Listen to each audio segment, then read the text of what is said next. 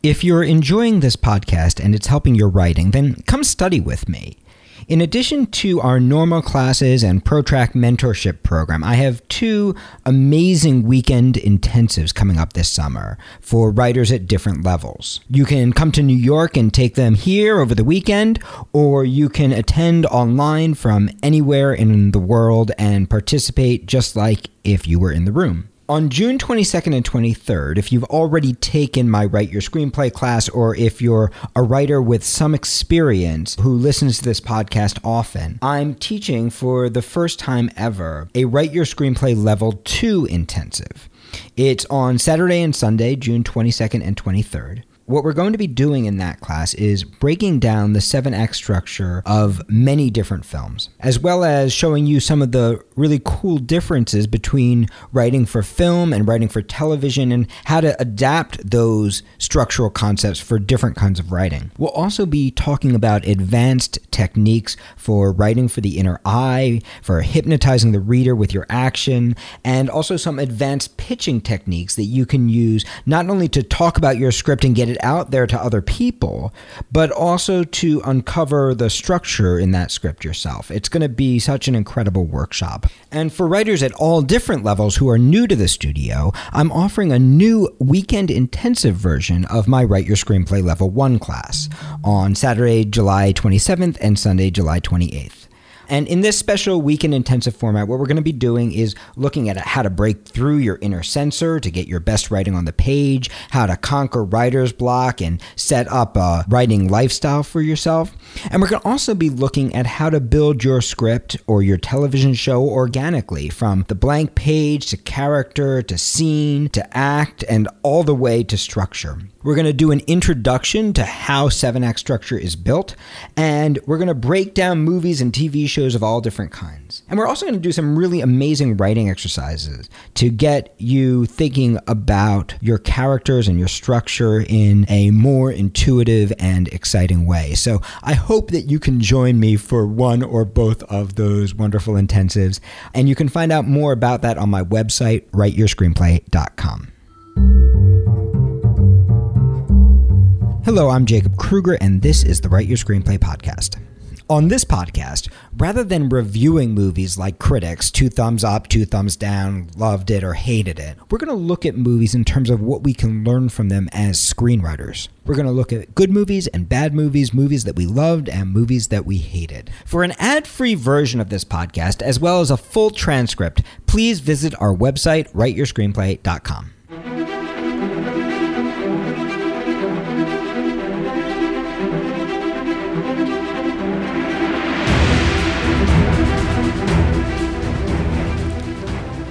So if you hear the sounds of ocean waves behind you, that's because I'm recording this podcast from the island of Maui, where I'm here working with a very talented student. So I hope you enjoy the waves as we talk about the final episode of Game of Thrones.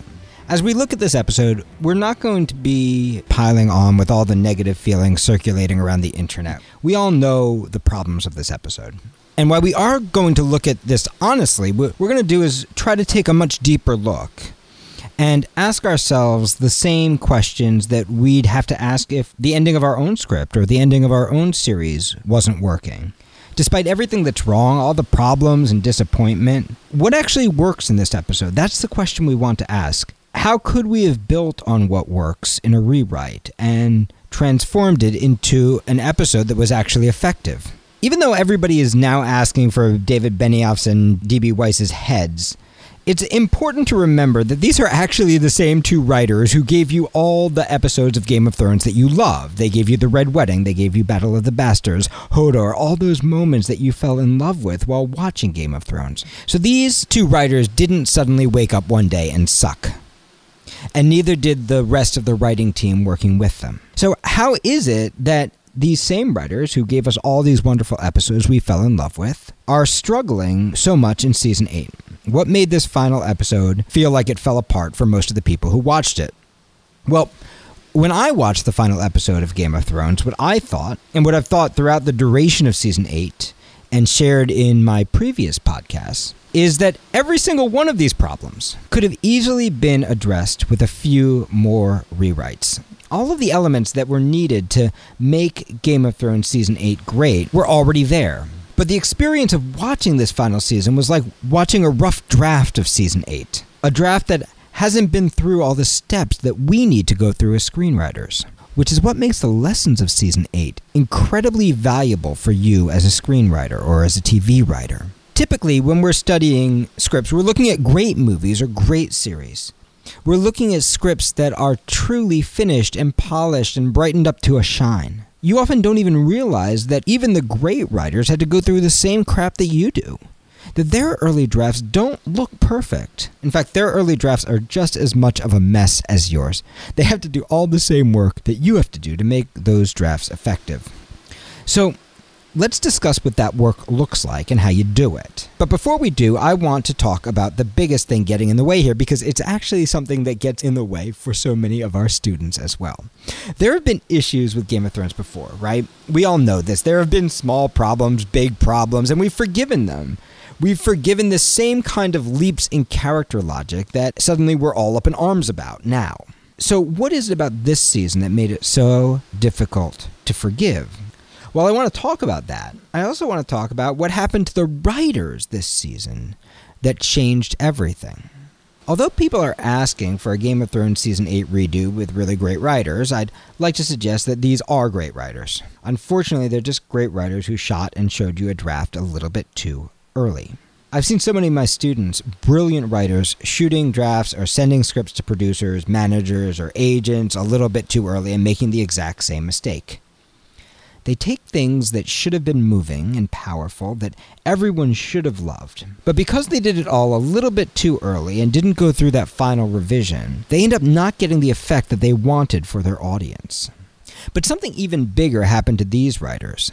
Something that happens to a lot of beginning writers as well. If you're watching Game of Thrones this season, you probably noticed that you were staying up later and later. And that's because Game of Thrones in Season 8 changed its format. Instead of short, hour-long episodes in a 10-episode season, Season 8 had fewer and longer episodes. And I would like to suggest that this was actually the biggest mistake Game of Thrones made, and potentially the main source of the negative reaction that the audience is now having. This problem of bloat is the same problem that almost every new screenwriter has. Writing the 120-page script instead of the 105-page script, or the 140-page script instead of the 120-page script. Trying to create the episode 1 pilot that actually turns into a 2-episode pilot. Thinking that by giving yourself more freedom within the rules of the game that you're actually going to write better, when exactly the opposite is true. When you give yourself fewer pages and try to do everything as quickly as you can, you have to make very strong choices as a writer. You have to differentiate between your great stuff and your good stuff. What's the stuff that you need to include? And what's the stuff that you say, well, it would be great if it could fit in, but I've got to cut it out.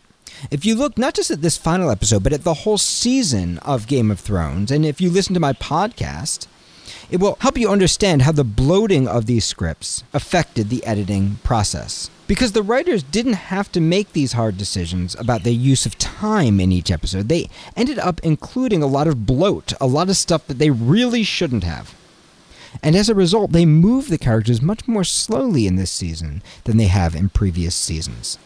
Most writers think that their script is all about a great ending, but this isn't true. The truth is, if things aren't working along the way, then your great ending isn't going to matter. If your great ending doesn't grow out of character, out of the stuff that we care about, it doesn't matter how brilliant and visual and epic your storytelling is. And you could see that in episode 5. There's a level of spectacle and amount of money spent that you have actually never seen in a TV series before, yet all you feel is disappointment because you don't actually care about the spectacle, you care about the characters. When we get to episode 6, what we're watching is 2 hours of denouement, of resolution. The writers are attempting to tie up all those loose ends, and you simply cannot do that for 2 hours. Think about the last image of episode 5, the previous episode. For me, at least, that's the most powerful moment in the whole season 8. It's the moment that Arya approaches the white horse and rides away, when she lets go of revenge. And after this war, we have this surprising moment of beauty.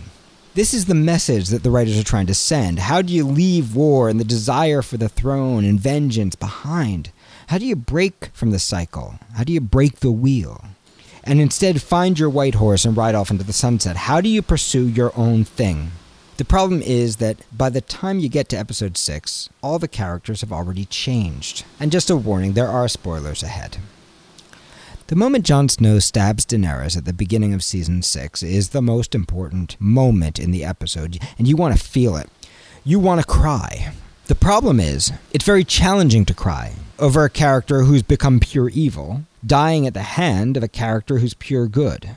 The Daenerys that you want Jon Snow to meet isn't the Dany who is bent purely on viciousness and power, who's definitely planning to kill his sister in Winterfell and extend the war forever. You don't want to meet that Dany. You want to meet the Dany who's cognizant of her mistake, or the Dany who you might at least believe is not just being manipulative, but who's actually trying to do something good. This way, you and Jon Snow can be in the same position of not being sure, of wishing and wanting to believe that Dany might not be the person that you're afraid she is. You can't mourn the death of a character you don't care about anymore, or whose actions you don't believe. But if you were to find a different way to that moment, and I suggest one such approach in my episode 5 podcast, if you could find a way by which you believed and understood her actions, while also knowing that those actions were unforgivable, then it would put you in the position of feeling what Jon Snow feels in the episode, which is it doesn't feel good, it doesn't feel right, as he says. And that would be extremely powerful. Structurally, you can't take a character who's good like Jon Snow, who always does the right thing, and put him up against a character who's now evil and consistently doing the wrong thing, and have him slay her, and have us feel sad or feel anything. Our understanding of her has to be as complicated as his is. We have to feel the pain with him. However, let's assume the moment works. You've still got the problem. What the hell happens next? What happens next in the episode is, again, the same problem we've seen all season, which is that neither the characters nor even the dragon can stay in character. Yes, even the dragon, who until now we've assumed does not have a general sense of ethics, whose main goal is to protect its mother, and who we understand to be primarily a reptilian-brained creature. Suddenly, that dragon, instead of making a believable dragon choice, is making a symbolic choice to burn down the throne. In order for us to believe this choice, we would have to logically accept several things. A, that dragons understand what a throne is. B, that dragons understand Daenerys' desire for the throne. C, that the dragons understand that that desire corrupted her. D, that they understand what Jon's motivation was in killing her. E, that they understand how all this ties into the goings-on of the human world. And this leads the dragon to make a decision to burn down the throne. And it is just impossible to accept any of this the way the show is currently built. If you wanted to get to this moment believably, you'd have to start building the dragon's reluctance many episodes ago. And I don't think this is the right call. I actually think there are many other ways to get the dragon to burn down the throne if you really need that would actually feel believable and still allow a dragon to be a dragon. But if you want to believe that dragons are cognizant, you have to start feeling the dragons rebel against Daenerys' quest for power, and you've got to feel it earlier. The shame is that there actually is a moment that could be used to do this, which is instead abandoned this season as just another loose end. But way back in the first episode, we find out that the dragons aren't eating, and that Dany's worried about them. Now, nothing comes of this in this season, but there could have been a moment in the rewrite, even a couple of moments, where you start to dramatize the dragon's protest, or even the desire to fly away from this war. And then you might start to feel the pull of the dragons and the push of Dany, so that moment when the dragon finally burns down the throne and flies away with her body would have some resonance. When we build the structure of our scripts, just because a moment doesn't work in your current draft doesn't mean it's never going to work. There's a way to make absolutely anything work. You just have to be willing to keep rewriting. So coming back to the episode, the first problem is we don't believe that good Daenerys became bad Daenerys. And we don't feel Jon's conflict because we're ahead of him. We already know what he has to do, and we already know it's the right thing. The second problem is that the dragon doesn't act like a dragon. And the third problem is that Grey Worm doesn't act like Grey Worm. We've been led to believe that Grey Worm is willing to execute innocent people on the street based on his queen's orders.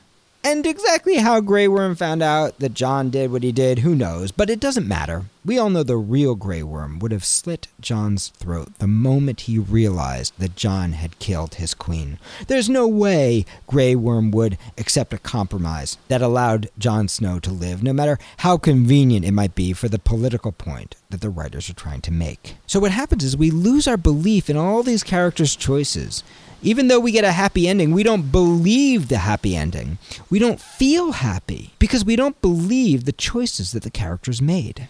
The next problem is that the moment the sword is plunged into Daenerys' chest, all the action starts to happen away from the character we most care about right now. Up to this point, the dramatic structure of this episode has primarily existed between Jon and Daenerys. Once he's killed Daenerys, everything that happens after doesn't happen by Jon, it happens to Jon. It doesn't happen through the choices the main character is making. We don't watch Jon walk away from the throne and disappear into the Northlands under his own power, which would have been a beautiful moment we could have rooted for and cared about. Instead, we watch him be banished. And that means that he doesn't earn his sad ending or his happy surprise. The ending's decided for him. So this is another lesson you can learn as a screenwriter. If your script isn't working, the first thing you should look at is your main character and ask, is my main character performing the action of the story? Or is the story happening to him? Is my main character an actor in their own change? Or is the change being imposed upon them? If you could find a way to dramatize the action of the main character, the choices he was making, if you could watch Jon make a choice about the throne after the death of Daenerys, and let go of the need for power that has plagued everyone else in his world, we would actually have much more of a powerful ending. We would care, we would actually feel something. The next lesson from this episode is a lesson about staff meetings. Staff meetings are boring. They're boring in the real world, and they're boring in movies and TV shows. We don't want to watch a bunch of characters sit around and talk about their shit. We want to see characters doing stuff. If you're going to have characters sit around and talk about their shit in a staff meeting, as Game of Thrones attempts in this episode, well, they certainly at least should be characters that we love, and something dramatic better happen. If you're not going to do that, compress, get out of there fast. Instead, Game of Thrones has our main character sidelined and hanging out in jail, while secondary characters are sitting around talking forever and ever and making decisions that are going to affect his life.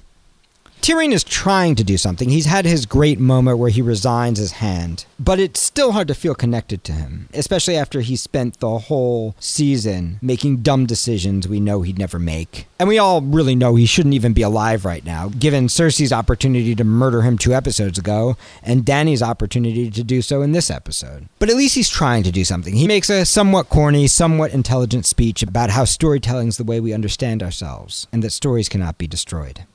Although I don't love the execution of that speech, I do believe what he's saying. As storytellers, we control the mythology of our time. We create the mythology that allows people to know what it means to be a hero, to know what's good and bad, to go on a journey in relation to themselves and to find their vision of the universe. And in this way, all screenwriting is political. But the political aspects of screenwriting don't come from the speeches the characters make. They come from the actions the characters do. Obviously, Game of Thrones decided to get political in an overt way this final season. They decided their series is about tyranny, and they wanted to show how you take a dictator down. And there's clearly a reason to do this right now, which we can all probably agree on regardless of our political views. We can all probably agree that tyranny is a bad thing, and that we've got a problem in our country. So there's a reason to tell that story. But when you want to take an audience on a journey where they come to some kind of realization about tyranny, you can't do it with a bunch of speeches. You can't do it with characters talking about the problem. You've got to move the characters in relation to the problem. If you have a scene that isn't working, or as in this case, if you have a long sequence that isn't working, there are a couple of things you can do. First, you can compress. It's easy to see how this episode would have benefited from some compression. Squeeze it down, cut out everything bad, then cut out everything good until you're left only with the most essential stuff. You can see how simply having a 40-minute structure would have forced these writers to make the kinds of great choices they've been making throughout 7 seasons of Game of Thrones. It would force them to move everything faster, to really use their writing in the moment to move the characters faster. They wouldn't have time for these freaking staff meetings. Which brings us to the next element, which is the idea of engine that we keep talking about. We, as audience members, come to a show because we want a specific feeling. If the writers give us that feeling, then we will accept any political message they want to deliver. But if the writers fail to deliver that feeling, then it doesn't matter what they do or what they say because we're going to tune out. The feeling we've tuned in for over 8 seasons of Game of Thrones is not a feeling of morality. It's a feeling of twisted morality. If a bunch of characters are sitting around giving speeches, we're expecting a red wedding. If a bunch of characters are trying to do the right thing, we're expecting someone to get killed. If Jon Snow pierces Daenerys' heart, we're expecting the battle to end all battles with Grey Worm. If you promise that to an audience but give them something else, the audience ends up feeling baited and switched, and they will eat you alive. You simply cannot have an episode of Game of Thrones that isn't full of action because the engine of the show is action. You've got to find a way to outdo whatever your greatest moments of action are. Let me tell you a story from one of my first experiences in the theater world. One of my mentors was a guy named Jerry Zaks. I was lucky enough to be an intern when he was directing A Funny Thing Happened on the Way to the Forum on Broadway. I'm probably the first person to ever talk about Game of Thrones and A Funny Thing Happened on the Way to the Forum in the same podcast, but I think you can learn a lot from this. So the first thing that happens in A Funny Thing Happened on the Way to the Forum is a big, silly musical number.